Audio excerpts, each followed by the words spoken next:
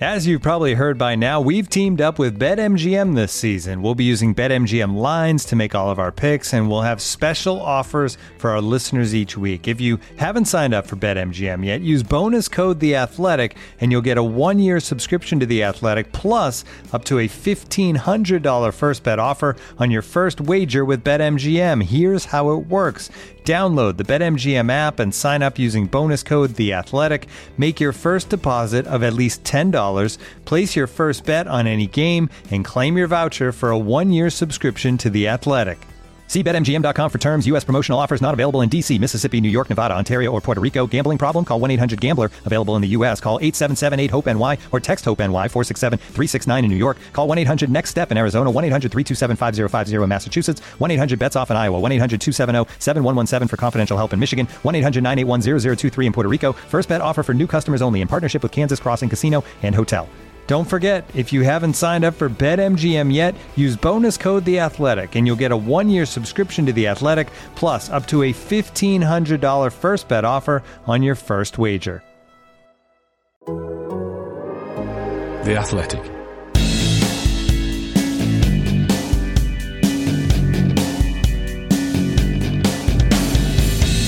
Welcome to this week's Why Always Us. This is your Manchester City podcast from The Athletic. I'm David Mooney. Sam Lee is with me. Hi, Sam. Hello. How are things? Yeah, good. Obviously, the podcast timings have been a bit all over the place, haven't they? But there was no way we could have done a podcast before the Dortmund game. There was just nothing to talk about whatsoever, was there? I was a little bit worried on about 70 minutes there was going to be nothing to talk about on this one either. But... Yeah, jeez. Awful. I mean, we'll get into that. But yeah. Good. Just good. Glad to have a bit of football back, because when it was looking like there might not be a Wolves game, and that was looking a bit grim for a while. So yeah. I was looking forward to the game last night. In hindsight, it wasn't great, but yeah, definitely plenty to talk about in the end. Yeah, we'll get into that now. You can read everything on City and more in The Athletic right now for £1 a month for 6 months. Just go to theathletic.com/Man City Pod and sign up. You'll also get these podcasts without the ads as well, so sign up at theathletic.com/Man City Pod. The only place I think to start really, Sam, and I know City won the game, and I know people would be coming here, to hear all about that sort of thing. But what I'm most kind of interested by at the moment is, for a good 70 minutes of that game, it was not an entertaining watch. It was like the result probably masks a lot 80, of that. Maybe. Yeah, maybe even that. It felt very much to me like the beginning of. Do you remember the lockdown, the season in full lockdown season? No, not the beginning of the end. The full lockdown season, 2021, where we spent week after week going, I'm not really sure what is happening here, and then they played Chelsea and everything fell into place. It felt exactly like that, except it didn't have the Gundogan Rodri double pivot thing. Yeah, it's funny because until you mentioned that, I was trying to think of other comparable City games, and I didn't think of that season. I didn't think of 1920, because I just thought the one I thought of was, remember when City played Stoke in Guardiola's first season? It was like a Tuesday night, and it was the same night as Barca beat PSG 6-1. Yeah, I was going to say, do you remember what a game happened simultaneously with the one that I watched? The Stoke game, yeah. The Stoke game was 0-0. It was bad, but I think I might be remembering that as worse, because obviously you just missed actually a historic game. But my issue with the game last night, for the most part, it was just boring, and that's why it doesn't really compare to. Or for me, I didn't think of that those games you've mentioned, because they were kind of like, okay, what's going on here? Like, this isn't good to watch. Yeah. But I don't remember ever being bored. Yeah, my first thought was that West Brom game, the 1-1. Yeah. I do remember that. That was the one where Guardiola was, "Oh no, we were there, we had chances," and then obviously he just said a couple of weeks later, he was, "Oh yeah, that was a turning point," when everyone talked and said we were crap. Like, okay, fine.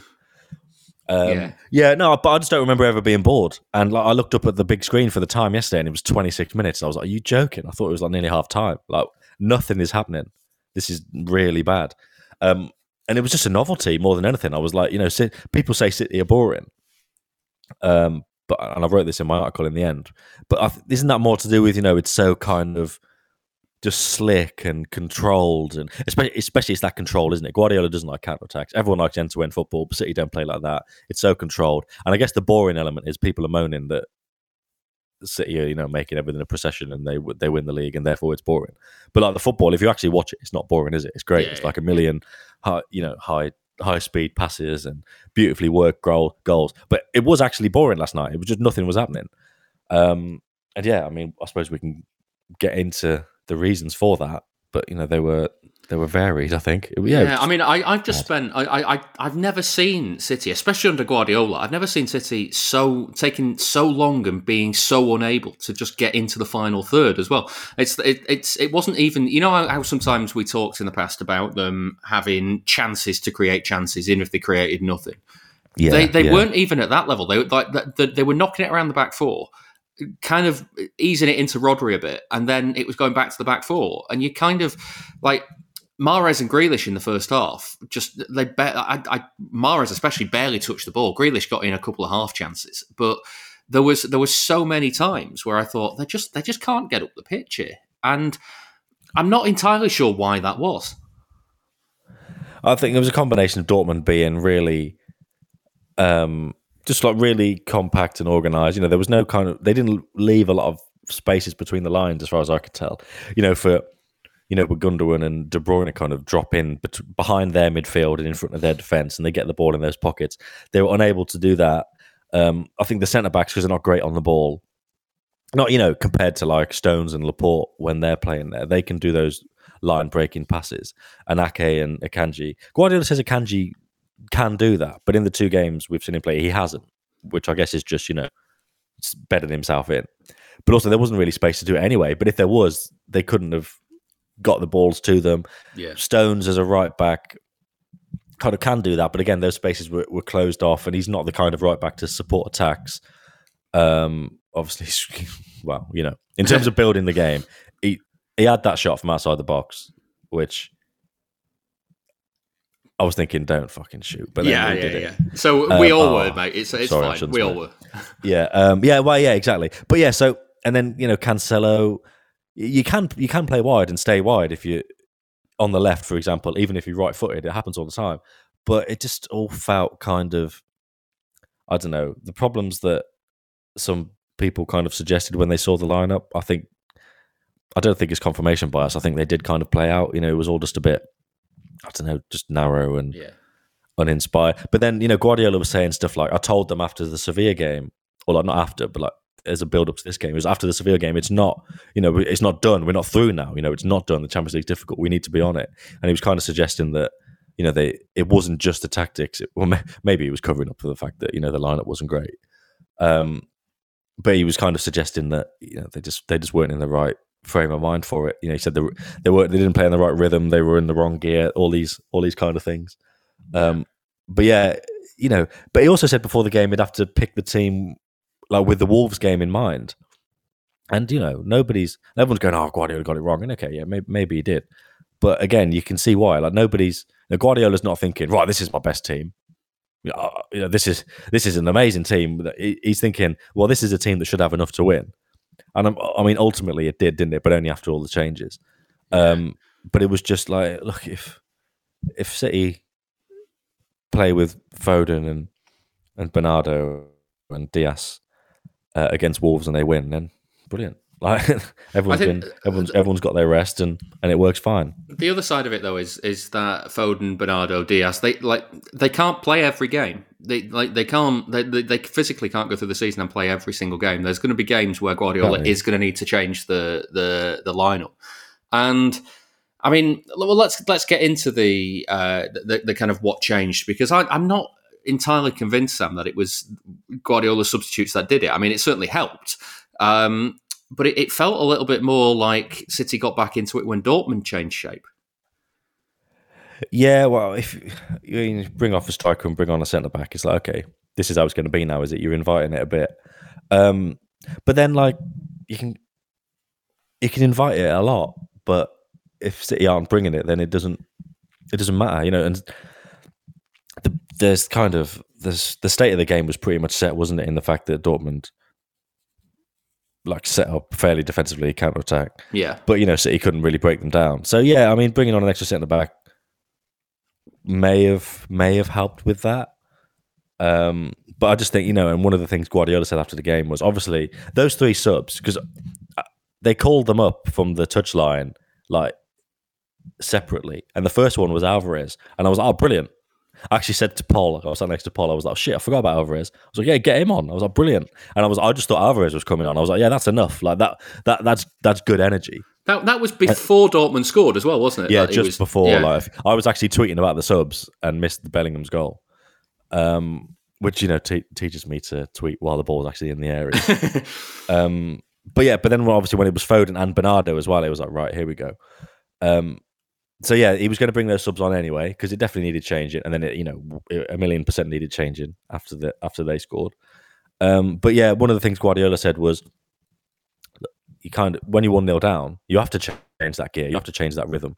So the subs definitely did help. Maybe Dortmund's approach helped, but also just the situation in the game. I think Guardiola said if that was in the first half and Stones had that chance to shoot, there's no way he would have made the extra pass. But because things were a bit more. These aren't his words, but it's the gist. Things were a bit more desperate. He took the shot on, and that's the thing, really. It was a few things that helped change the rhythm. But the thing that's really interesting for me is they added the energy, the subs, but it had to be the right energy. Like they couldn't just start spamming balls forward towards Haaland. They couldn't just come on and be like, right, okay, like over Foden, the top, get it in behind. Just be like, right, I need to like take them on all the time, or like we need to get the ball into Haaland, or what? Because obviously, if you play with that, you go from being too slow, which was the issue, to being too fast. And then if you're too fast, you're playing to Dortmund's hands because they're going to get you on the counter attack. That would have been perfect for Dortmund if City had brought those subs on and they just started caning it forward. So they were fantastic, those 3, when they came on, especially Bernardo. Yeah, especially Bernardo, basically. But as a trio, they did it perfectly because they injected the right amount of energy as well as the game state changing. But just not too much because, yeah, like I say, if they'd have gone over the top, then it would have been the opposite problem. And we kind of would have seen City go from being too slow to too fast, and neither would have been good. Yeah. Let's look at some of the individual moments then, Sam, and kind of as part of the setup, because just looking at the way that City did set up originally, Dortmund were obviously doing. I thought actually Dortmund deserved credit for the way that they were cutting out the passing lanes and cutting out space for City to try and play through. But I kind of wonder if Guardiola inverting everything that moved kind of played into that, and as you said before, made it very narrow. Stones at right back, because I think we're going to see a lot more of this season, given the personnel that City have got in the squad, and I'm wondering if it's something that is kind of it's going to end up looking like a sticking plaster. Do you know what I mean? I worry that he's wasted out there, and I know he scored a great goal, and I know that it turned the game around, but I just feel he's so much better in the centre of the pitch. Yeah. Absolutely fair enough. I don't think it's a long-term strategy. But then I remember, did he do it against Brentford in the home game? Yeah. Around Christmas last year, and I was like, I don't really get that. And then Guardiola said he was the best player on the pitch. I was like, right, okay. So I need to kind of readjust my expectations for we're going to see more of this. Right back. So yeah, it's something that can work, if there's injuries. But let's just kind of go back to Champions League semi-final against Real Madrid when he started a right back, didn't he? But then got injured, and then Fernandinho came on, and it's just that kind of. It's just not ideal. Like at the moment, look. I mean, maybe he has to do it against Wolves, and it doesn't work at the weekend, and they drop points. But it's like this stage of the season, Champions League group stage kind of thing, and like some Premier League games over Christmas or whatever. When you're in a pinch, great. But I don't know. I don't think I'd want to see it for 6 months of the season. But then again, we probably said that about a left back like 5 years ago. And yeah, that's true. It's not been a problem, has it? But no, I don't think it's like. There's some. Well, there we go with the left back. It's got to the stage now where even 2 years ago, when it was going into that season you mentioned, 2020 into 2021, and they didn't sign a left back, and it was like, what are they doing? Like Cancelo can't play there. He doesn't play there. He comes into onside on his right foot, too narrow, doesn't really work. And it was kind of the problems, you mentioned last night. The wingers are inverted, the fullbacks are inverted, it doesn't really work. But now it's obviously got to a stage where I actually prefer Cancelo at left back than right back. And, maybe if given Stones long enough, it'll be that. But I don't think so. It's not terrible by any means, but not ideal. They need to at some point. They need to get the right amount of fullbacks to actually have cover. Yeah, I did enjoy though when the lineup came out, trying to work out whether it was Cancelo at left back and Stones at right back, or Cancelo at right back and Ake at left back, because it must have just kept everybody guessing until they lined up at kickoff. I've stopped caring now. Yeah, that hour between, it's like, who's asked? Like, we'll find out in an hour. Off. Yeah, unless it's like something fully mad, when he names like. There's like 6 midfielders on there or something. Like, how is this going to work? But yeah, when it's stuff like we'll just wait. Yeah. De Bruyne wasn't able to get into space or get in behind for a good portion of the game. I think that was largely, again, down to Dortmund's setup in the way that they were cutting out passing lanes. Mahrez and Grealish, they've come in for a bit of flack during and since the game. Largely for slowing it down. What did you make of them? Yeah, not great. Mahrez is interesting. I don't think he started the season well in the sense that he's definitely fallen down the pecking order. I think we'll come to Mahrez in a bit more detail shortly. I think because basically he's fallen down the pecking order. But like last season, he couldn't start for love nor money, could he? But he played in the Champions League, and I think he ended up with like 5 goals in 6 games in the group stages or something. And then obviously he got back into the team properly over like November, December, and did really well. But yeah, this season I just think I think Guardiola looks at him maybe and thinks you're not really doing it. But then you've got to play him in a game like last night to try and recuperate him, because if you don't play him, then you just lose the player, don't you? So it's a kind of man management thing to give him that opportunity to shine. But then obviously you would then think, well, he didn't take it, so we're not going to see you again for a while. But sometimes you need how to much can you blame the it, individual, and how much can you but also how much can you blame the individual for not playing well, and how much can you just blame the overall thing? Like, none of it really worked, did it? So we're talking about the individuals now, but it's like if you dropped Akanji in like City's best team, then it'd look even better. If you put Grealish in when Foden was on the right and Bernardo was playing, and my Walker was playing, and it was just all like Laporte was playing and pinging in the passes, and it was City at the top, like top gear. Then they would all look better. So yeah, Mahrez, it's kind of getting to the stage where give Cole Palmer a go, but I don't think you could put Cole Palmer in now, because Mahrez would be like, right, well, what the hell's going on here then? Yeah.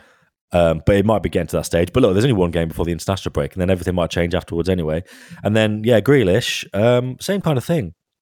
It was promising against Sevilla last week. Everybody wanted to see more of that. But it was a bit like, to be fair, that parallel you've drawn with the 2020-2021 season is good, because it was back then when Sterling was getting a load of criticism for being inverted, and like the whole inverted winger thing was getting criticism. But it's like, well, nothing's really working. Like Gundogan's further back in the pitch generally, so there's no one to really link up with.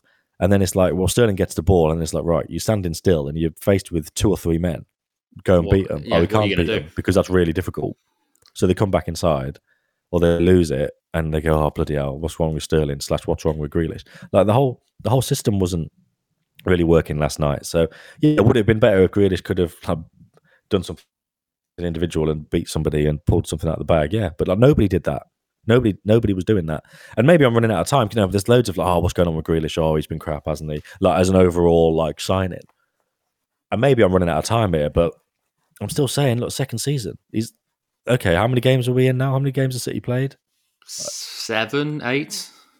Yeah. 9. 10 maximum. Well, Haaland's got 13 goals in 8 games. Maybe it is 8. Just going to count everything in relation to Haaland's goals. But like Grealish has only played a few of those, hasn't he? And again, like you can't really.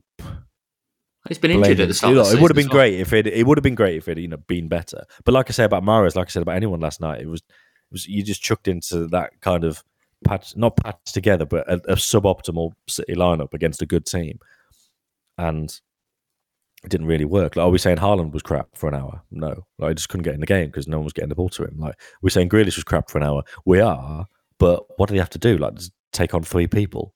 It's difficult. Maybe I'm running out of time for saying he's going to be good, but I don't think so. It's still really, really early in this second season, and I'm still. Well, I'm certainly hopeful. I wouldn't say convinced, but I'd say optimistic and hopeful that he is gonna look really, really good once he fully settles and everything clicks. And again, look, if you put him in a team that's flying with, you know, Foden and Diaz, and Bernardo, and Walker, and blah blah blah, he will look much better. So no, I don't get the writing him off just yet.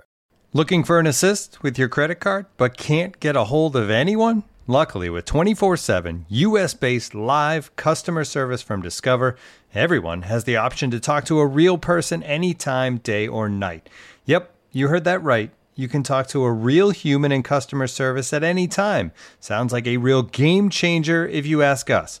Make the right call and get the service you deserve with Discover. Limitations apply. See terms at discover.com/creditcard. And now, 2 pigeons bemoaning the fact you can stream DirecTV satellite-free. DirecTV gives you access to apps like Netflix and live sports right next to each other. I don't get it. Let me put it in pigeon terms. It's like that one amazing dumpster with the old fruits and cardboard all in one place. How am I supposed to keep up with illustrative metaphors when you are making me so hungry? Get live TV and streaming apps together without a satellite. Visit DirecTV.com. Requires high-speed internet-connected Gemini device and separate paid subscription to watch Netflix on DirecTV. Terms and restrictions apply.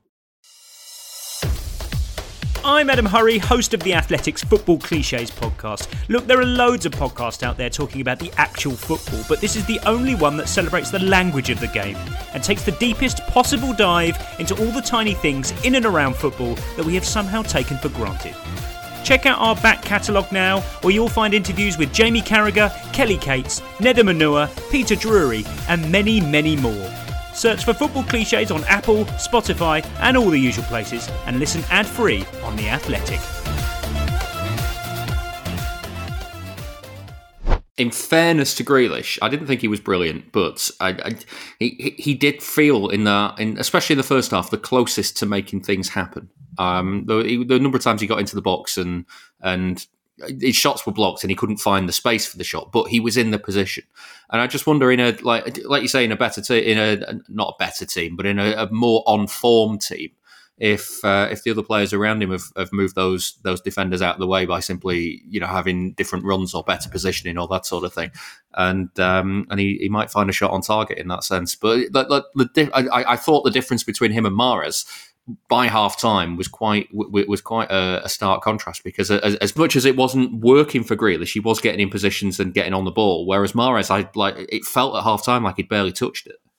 Well, no, I mean, I do remember him being involved, but I suppose the contrast for me, as far as I can remember, is Mahrez was getting those switches of play over to his side, which are designed to get him one-on-one, and you think, well, at least that kind of plays to your strengths a bit. But then, you know, that ball in behind that. You know, City's first goal against Sevilla last week, when Foden played that little cut-in ball behind, De Bruyne is running through that inside channel, and then you just play the ball across for Haaland. City look for that all the time, but they couldn't. Like, Dortmund were kind of keeping De Bruyne out of those spaces very well as well. So, like, Mahrez didn't have that option, but yeah, like when they did switch the ball to him for the one-on-ones, but they didn't really come to anything. And yeah, but the thing is with Grealish, look. I always say this, and I still haven't done that article, but I will do in the international break, the one I mentioned that I wrote after the Newcastle game, or no, the days after the Newcastle game. Now, there's loads of stuff that Grealish does that isn't what he was doing at Villa, which loads of people don't appreciate.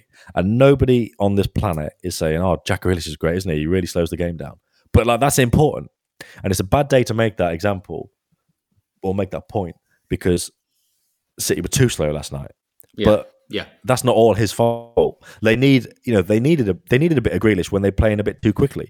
You know, when I mentioned about Mahrez coming on at Villa and people always slow the game down. Good, supposed to slow the game down. Like, that's the whole point. That's what City need. That's what they need from Grealish. So that is one example of Grealish doing stuff that is kind of counterintuitive to what we believe, because we want him to skin people and put a ball in the top corner. But what he is doing in terms of attracting people, giving it to Rodri, but all this kind of stuff, which is very technical, and it just sounds like you're making excuses for him. But it is very important for Guardiola.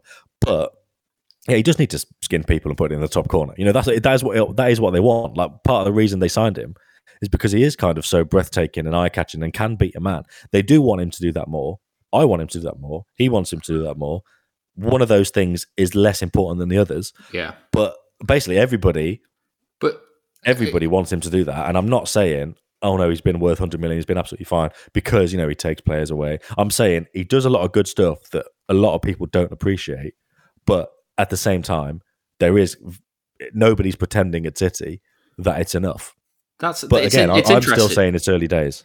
It's interesting that the thought that sprung into my head while you were speaking then was Phil Foden does that. He does all the things that, like, he does those simple link-up passes that Guardiola wants, while at the same time getting on the ball and beating a couple of players and getting a shot across goal into the bottom corner sort of thing.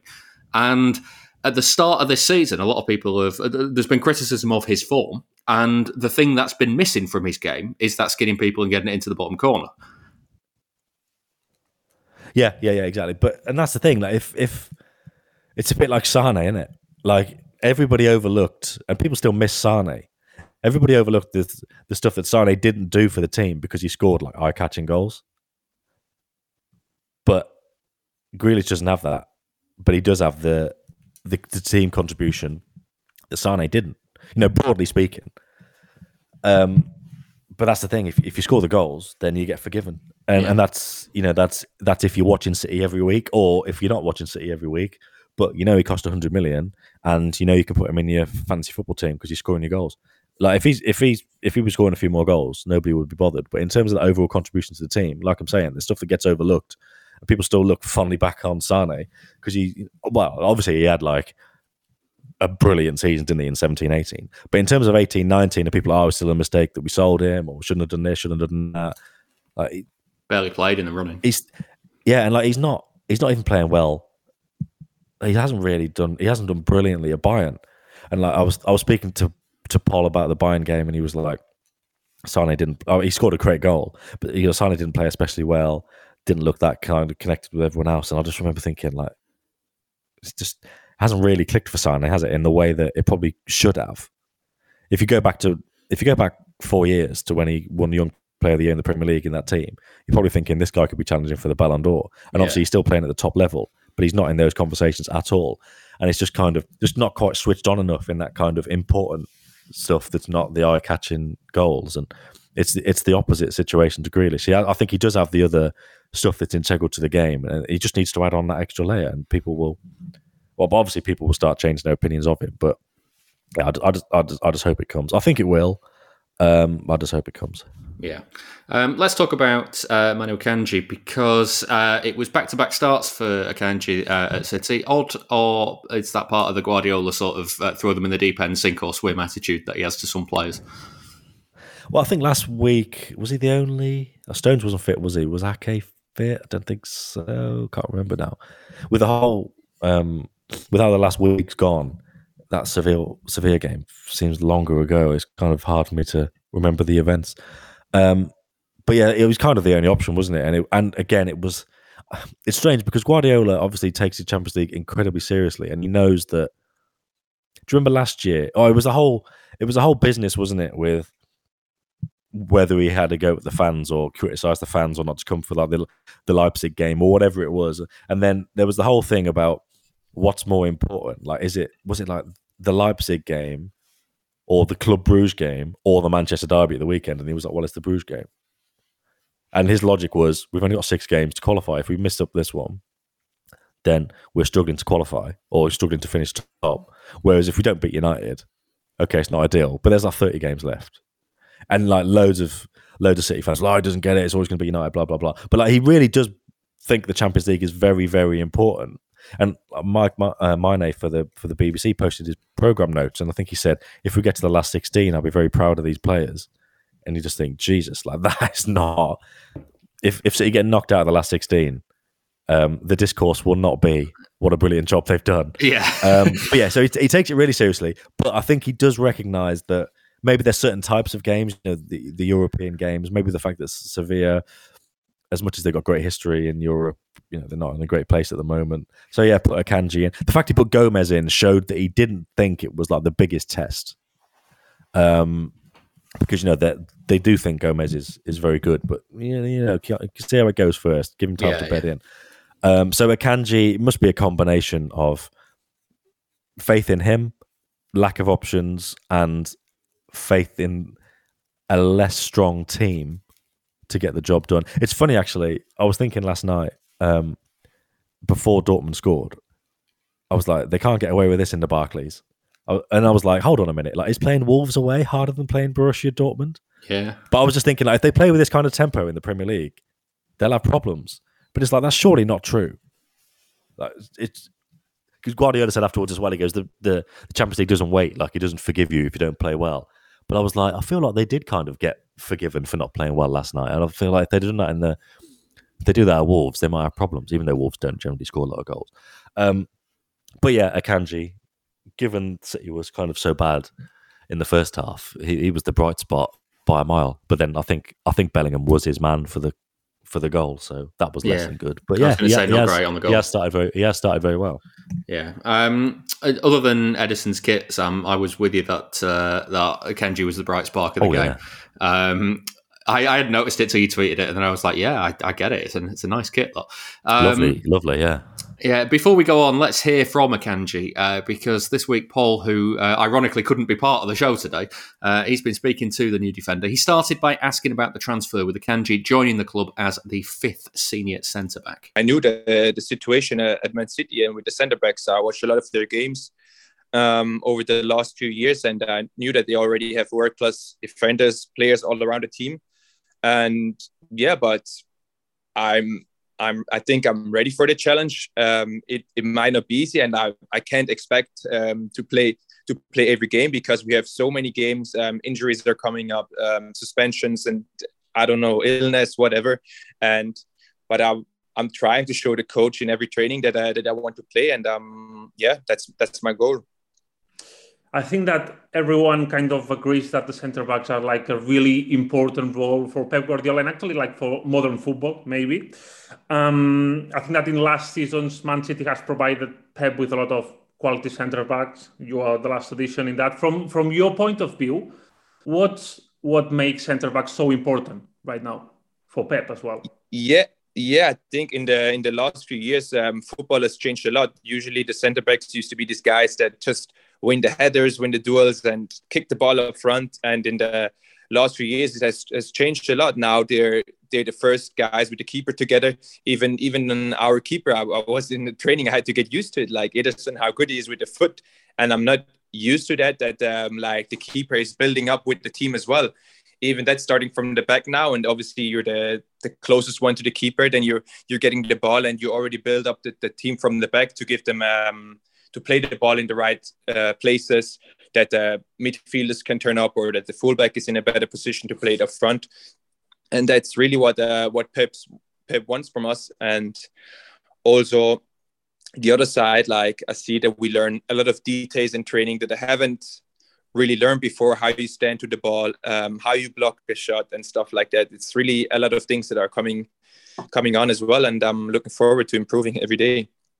That's a really good explanation, because my next question was about to be like, what's like for a new player just to come into Pep's training session and having to pick up like everything like really quick? Is that hard? Because I think that Holland said in a recent interview that that's a complicated system to learn, but you had no time to learn it, right?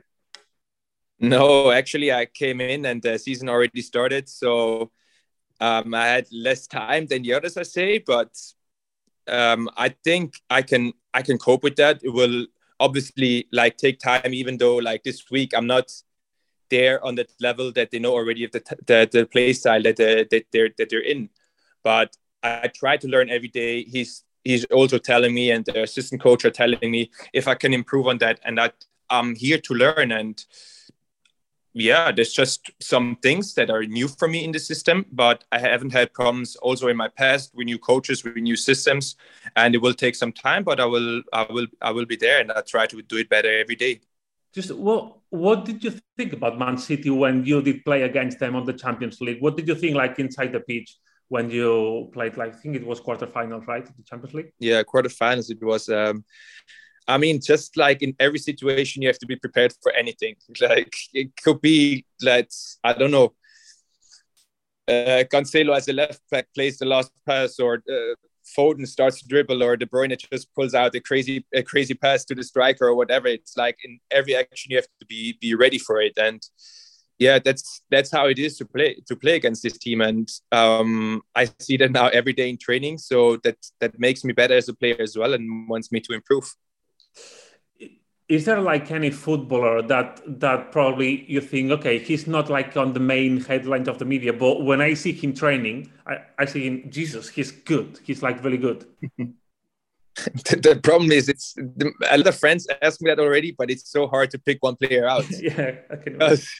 Like, obviously, you know, or you guys know the qualities as well of these players that are like in the starting lineup every time or on the weekend.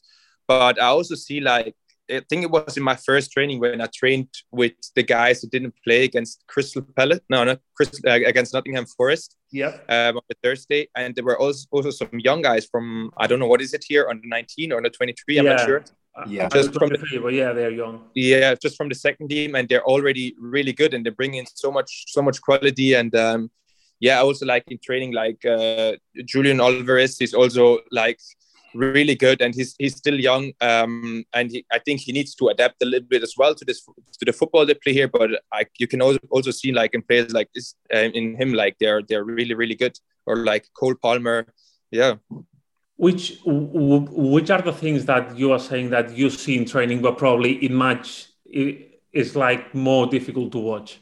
Like, I don't know if you really see it from the outside, but I felt like when I watched the Man City games, I didn't really see, like, let's for example say Ruben Dias, that he was like really leading from the back, that he talked a lot to the other guys and things. I feel like in TV sometimes you don't see it, you also don't hear it, because it's in the stands, it's so loud, and he really talks a lot, and that made it also easier for me in the first game, because obviously it's a new team and I still need to know how they are on the pitch and everything. And I think at some point of level, when I know them better, when I know their play style better, then I think I can do that too. But that's also made it easier for me to play my first game.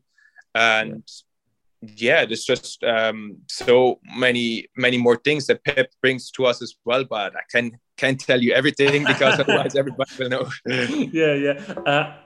Are you guys like, on your free time, you like to watch football, or you prefer like to switch off from football and do like other stuff? It depends. Sometimes I like to watch, but sometimes I also just like to do something else. Like, I don't know, yesterday I watched the US Open.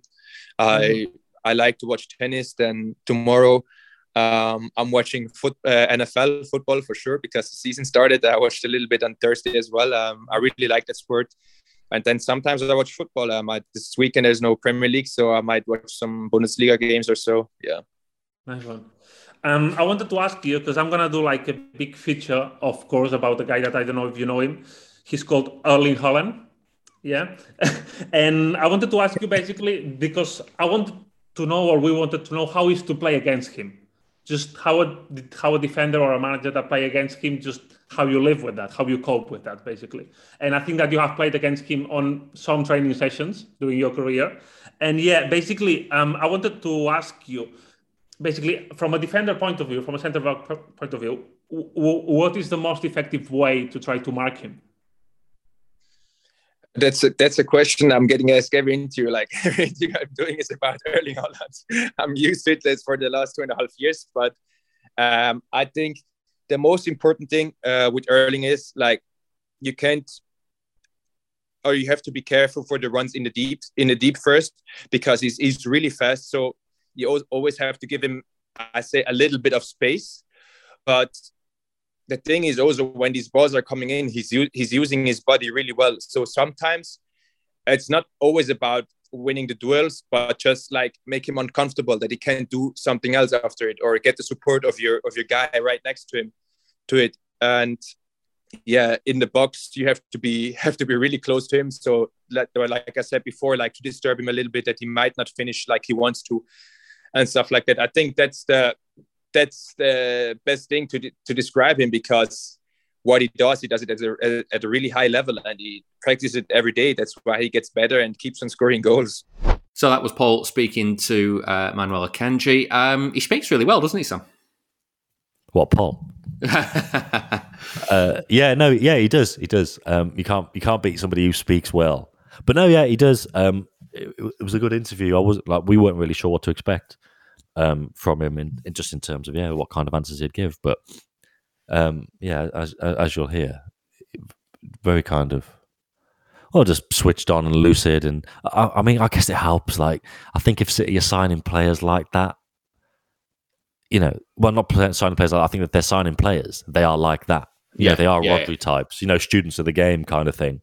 And I was trying to think then briefly, who have they signed that you wouldn't say was like that? And maybe this is harsh, but I'm thinking Cancelo. But Cancelo loves playing football. He's always playing football, like not quite Foden levels, because I basically think Foden just like kicks the ball around his house like 24/7. I think it's like genuinely like OCD or something. Like, nothing else. The ball he's just got to have a ball at his feet. But I think Cancelo is fairly similar. So I do think that part of that whole signing the right human being for the club means that they're very kind of switched on and lucid and understanding, and they can talk very well about the game. But obviously, I suppose the difference is media-wise. Some players, well, I think all the City players can do that, but they might not necessarily. They might go into the media training and not give too much away. But Akanji was, he wasn't controversial by any means, but he was certainly interesting. Ryan Reynolds here from Mint Mobile. With the price of just about everything going up during inflation, we thought we'd bring our prices down. So to help us, we brought in a reverse auctioneer, which is apparently a thing. Mint Mobile Unlimited Premium Wireless. How to get 30, 30, bit to get 30, bit to get 20, 20, 20, bit to get 20, 20, bit to get 15, 15, 15, 15, just $15 a month? Sold! Give it a try at mintmobile.com/switch. $45 up front for 3 months plus taxes and fees. Promo rate for new customers for limited time. Unlimited more than 40 gigabytes per month. Slows full terms at mintmobile.com. With threats to our nation waiting around every corner, adaptability is more important than ever. When conditions change without notice, quick strategic thinking is crucial. And with obstacles consistently impending, determination is essential in overcoming them. It's this willingness, decisiveness, and resilience that sets Marines apart. With our fighting spirit, we don't just fight battles, we win them. Marines are the constant our nation counts on to fight the unknown. And through adaptable problem solving, we do just that. Learn more at Marines.com. He spoke about Diaz as a player that talked him through that first game against Sevilla. Yes. I mean, it doesn't really come as a surprise that would be the sort of character that Diaz is. So, in terms of his partnership with Ake last night, how did you think he did? Well, yeah, like I said, I thought he was City's bright spot in the first half. And yeah, I suppose it's a good question, because if you go from being, I imagine, coached through the game minute by minute by somebody like Diaz, to then being, I just don't imagine Ake is or not having that guiding hand. No, like in terms of like leading by example and stuff, like Ake is one of those guys who's probably, if Diaz is in the gym at 6:30 in the morning or whatever, Ake's probably in there at like 25 to 7. Yeah. But in terms of, just being that constant voice, nobody rivals Diaz in the dressing room now. Fernandinho's gone and Zinchenko's gone and that kind of thing. So it would be very different. But again, there was no problems defensively. For as bad as City were, there were no problems defensively, like organisationally. Just a set piece. They did well. I mean, the only issues were just kind of the distribution, wasn't it? Like you said, the amount of times they kind of went into Rodri, but then Rodri would have to go back to them. And there was a spell a bit before half time when they just kept passing between like the centre backs and Rodri, and then they went back to Ederson. It was like, bloody hell, this isn't like go back and start again and launch another attack. This is just, you've got nowhere to go. Just go back. Just go back and see what happens, and then go back again. It wasn't great in that respect. But organisationally, defensively, considering that is not a partnership that anybody would be putting forward for any kind of. City have got an FA Cup semi-final. City have got a Champions League final. Nobody's saying, "Oh yeah, let's play Akanji and Ake." With the greatest of respect, there's nobody suggesting that. They were absolutely fine. And to be fair to Akanji, he has slotted in very well. And I think with 2 Champions League games under his belt, I think if he did have to play in the Premier League game, we'll see him get swallowed up by the Barclays now. But I feel like he's kind of well prepared, and I feel like people would be confident. If he's in the team, I don't think you'd be like, "Oh God, I'm not sure about this." Yeah. I think he's done well. Yeah. Just quickly, I don't know if you saw the discussion on Twitter that Adam Hurrey was having. I'm interested in what words City would use to go back to the goalkeeper, because it was that what's the phrase you use what's the phrase in five-a-side that the goalkeeper always uses in your five-a-side team to say that they're an option. And I realised that I'm always standing whenever we play together. I'm always standing behind you, going, always here if you need. And I can't imagine Edison's the sort that would say that. I'm thinking from an outfielder's perspective. I'd be thinking, go home. Yeah. Go home would be the go home. Yeah. I read Sylvain Distin. I like that. I like that. Go home. Yeah. Yeah. I read Sylvain Distin didn't know what that meant when he moved to England. What do you mean go home? Move to Brexit Island. Telling him to go home. Jesus. Yeah. Let's have a quick look at the goals from last night, because Akanji spoke about not necessarily winning duels with Haaland. Yeah, there was a couple of goals in there. Akanji spoke there about not necessarily winning the duels with Haaland to stop him, but just making him feel uncomfortable. There was a lovely irony in that the Dortmund centre-back, Nico Schlotterbeck, said that he knew how to stop Haaland, then he came on and immediately Haaland scored. Big shout. Big shout. Who was it? It was one of the TV interviews. I can't remember which company, but they were like, Dortmund did well of keeping you quiet or stopping you or something. He just went, Haaland said, no, they didn't. I scored.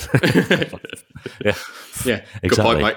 And that's the thing, like with so many of like Haaland's goals this season, it's not been, against Palace, Haaland didn't turn the game on his head, did he? City started playing better and they got him into the game. Yeah. And then he's there to do his job. Like, they didn't keep him quiet yesterday. Like, City kept him quiet. They couldn't find him. City kept Haaland quiet until like the 80th minute. I can't remember who said before. Maybe I've just been speaking to Naden, but I'm sure somebody said like you just kind of got to put them off, or like make sure, don't make sure they don't get a clean contact to shoot the way they want to. Maybe there was somebody else talking about Haaland. Maybe it was Naden. I can't remember, but it was. When Akanji was saying, sometimes, you need to keep him out of the right positions, and you need a bit of help from your mate to do it as well. And you just think that's where that occupying of centre-backs comes from, isn't it? Like, if two centre-backs are thinking, we need to double up on this fella here, or I need to go and help out over there, you can see why that space and how that space is going to appear for other people. But I mean, just rather than break down every minute detail of it, I mean, the goal, I kind of underestimated how good it was. Like, when he scored it yesterday, I just went, Haaland scored, City have won, as expected. But it was a kind of unbelievable feat, wasn't it? Like, that's not a normal goal to score, like any part of it. Well, I'm in a WhatsApp group with a couple of ex-City players, and and one of the people who's not an ex-player in there said, basically, I don't know how he's got his foot that high. And then Paul Dickoff said, I couldn't get my head that high. Yeah, well, that's the thing. It's like, so we've had to do an article already this morning. Like,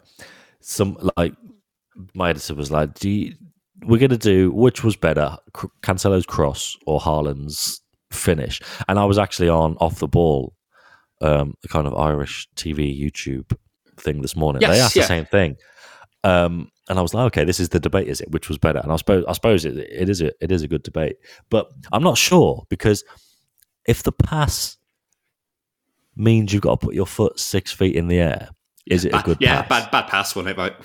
And but then to be fair, could Haaland just not have headed it? And again, Haaland did another interview, I think it was with Bein, and he was like, he goes, I scored that goal against Wolfsburg for Dortmund, and I've been trying it recently for City. And I remember after the Sevilla game last week, like, speaking to mates at the airport, and they were like, what? He goes, what was that, when he could have headed it? And he just tried to like karate kick it. And I was like, yeah, just that a bit, doesn't he? And then he obviously did it against Liverpool, didn't he, in the Community Shield? So yeah. I think it's a fair criticism overall, or maybe not criticism, but comment. Like, you just head these, mate. But he said, hasn't he? Like, he said, and it has been said of him, that heading isn't his strong suit. Like, in terms of his finishing, his heading's not quite as accomplished as, using his feet and his movement and his pace and all that kind of thing. So it's like he has got that ability, that elasticity, as Guardiola said, to do that. And it's like Cancelo. It's like, when people, this was more like a mid-2000s thing, but like when Thierry Henry scored that back heel against, was it Charlton? He scored a back heel, and, when players do like tricks or stuff that looks flashy, but it's actually just the most efficient way of getting the ball from A to B in a difficult situation, and they've got the technique to do it. It's like, it looks flashy and showing off when Cancelo does it, but it's incredibly effective. Yeah. And basically, if he were left-footed, they would be the kind of crosses he'd be putting in anyway. They're the kind of crosses that, like, Andrew Robertson, when he's playing well, would put in from a deep position. I mean, he normally puts them in from higher up the pitch. But if you were left-footed, that's the kind of delivery you'd be putting in anyway. But he can do it with his right foot. So just do that. So just do that. And then for Haaland, it's a combination of, he can get his foot that high. He has, got the ability to like put his foot in a certain position to move the ball to maneuver the ball towards the goal. But also, it might be a little bit because he doesn't maybe trust his head in as much, because there will be times when he tries to do that in a big moment and it doesn't go in, and people will say he should have headed it. So obviously, it was a fantastic goal, and we can kind of celebrate it and talk about how good it was. And in the end, for that article, I did say that the finish was better than the cross. Although I do actually think the cross was better, actually, in hindsight, but too late. I've already written it now, and I'm not writing another one. Well, which one? It's one of those where it's like, you could just head that, mate. And again, if he does become better in the air and he starts scoring those kind of like Mitrovic goals, which I think is fair enough considering he's 22 and he is massive and he is like improving all the time. If he does kind of add those Mitrovic goals, Shearer goals, then that really will be scary. But yeah, like, unbelievable goal. It was an unbelievable goal, but I don't know, maybe I'm just being picky. But in that case, then, which was better, Cancelo's cross for Haaland or Cancelo's ball for Sterling against Everton last season? Where he basically did the same thing but from deep. No, I think the Sterling one, just because it was like, I was going to say any of us could have not scored it. I was not going to say scored it. But any of us could have been expected to put our foot on it. That was a proper assist, I think, in the sense that it created a chance out of nothing and it kind of put on a plate. But then again, if that was a cross for Edin Dzeko and he had headed it in, you'd say it was put on a plate as well. But I would just say it's easier to score with your feet than with your head. So I'm going to say and also it's easier for Haaland to score than it is for Sterling. So I'm going to go with Everton. The Sterling was better because it was more of a surefire finish. Yeah, Sterling still did well to convert it, but it was more on the plate, I would say. And the good thing about it, like assists, are when you put it on the plate. They're not just when you shuffle it to somebody and they bang it in from 30 yards. Yeah, I saw a video retweeted onto my timeline yesterday that was, one of these flashback things that clubs put out. And it was Liverpool talking about a wonderful Bobby Firmino assist to Salah, where he backheeled it a bit on the edge of the box. And then Salah takes it on, beats three men and pops it in the bottom corner. And I'm like, that can't be an assist, surely. He's just the last player to have touched the ball before it goes in. It's like, I don't remember that one, but I think if you're adding in a back heel and it adds to the overall aesthetic of the goal, I think it counts more than if he just shuffled it, if he just played the pass with his instep. I think the back heel, it does help. Like, I can't remember how Salah got the ball for, that goal he scored against City at Anfield last season. I can't remember how he got the ball, but if that had been a back heel, you'd be like, that is a lovely move, rather than like an individual piece of brilliance. Yeah, but it hasn't set up the goal, has it? That's the thing. No, true. There's still a lot of work to do. We've said this already, but I did give it a good don't shoot Vinny for John Stones. I was ready to call him every single name under the sun when that one flew over genuinely, the bar. I was going to tweet like I did before, because I can't remember what game it was. I think it was last season, but it was about Kyle Walker. Everyone was like, "Oh, Kyle Walker shoot," and I was like, anybody who's urging Kyle Walker to shoot from like 30 yards should be ejected from the ground. It is stupid. Stop it. And I can't remember if he did score, but I was genuinely 100% going to tweet the same thing about Stones. I just thought, I can't be asked. I might have thought, I'm not going to, in case he actually does and it goes in. But then, it was proper. Yeah, it was exactly the same as Kompany. It was, don't shoot. What are you doing? And again, I don't know.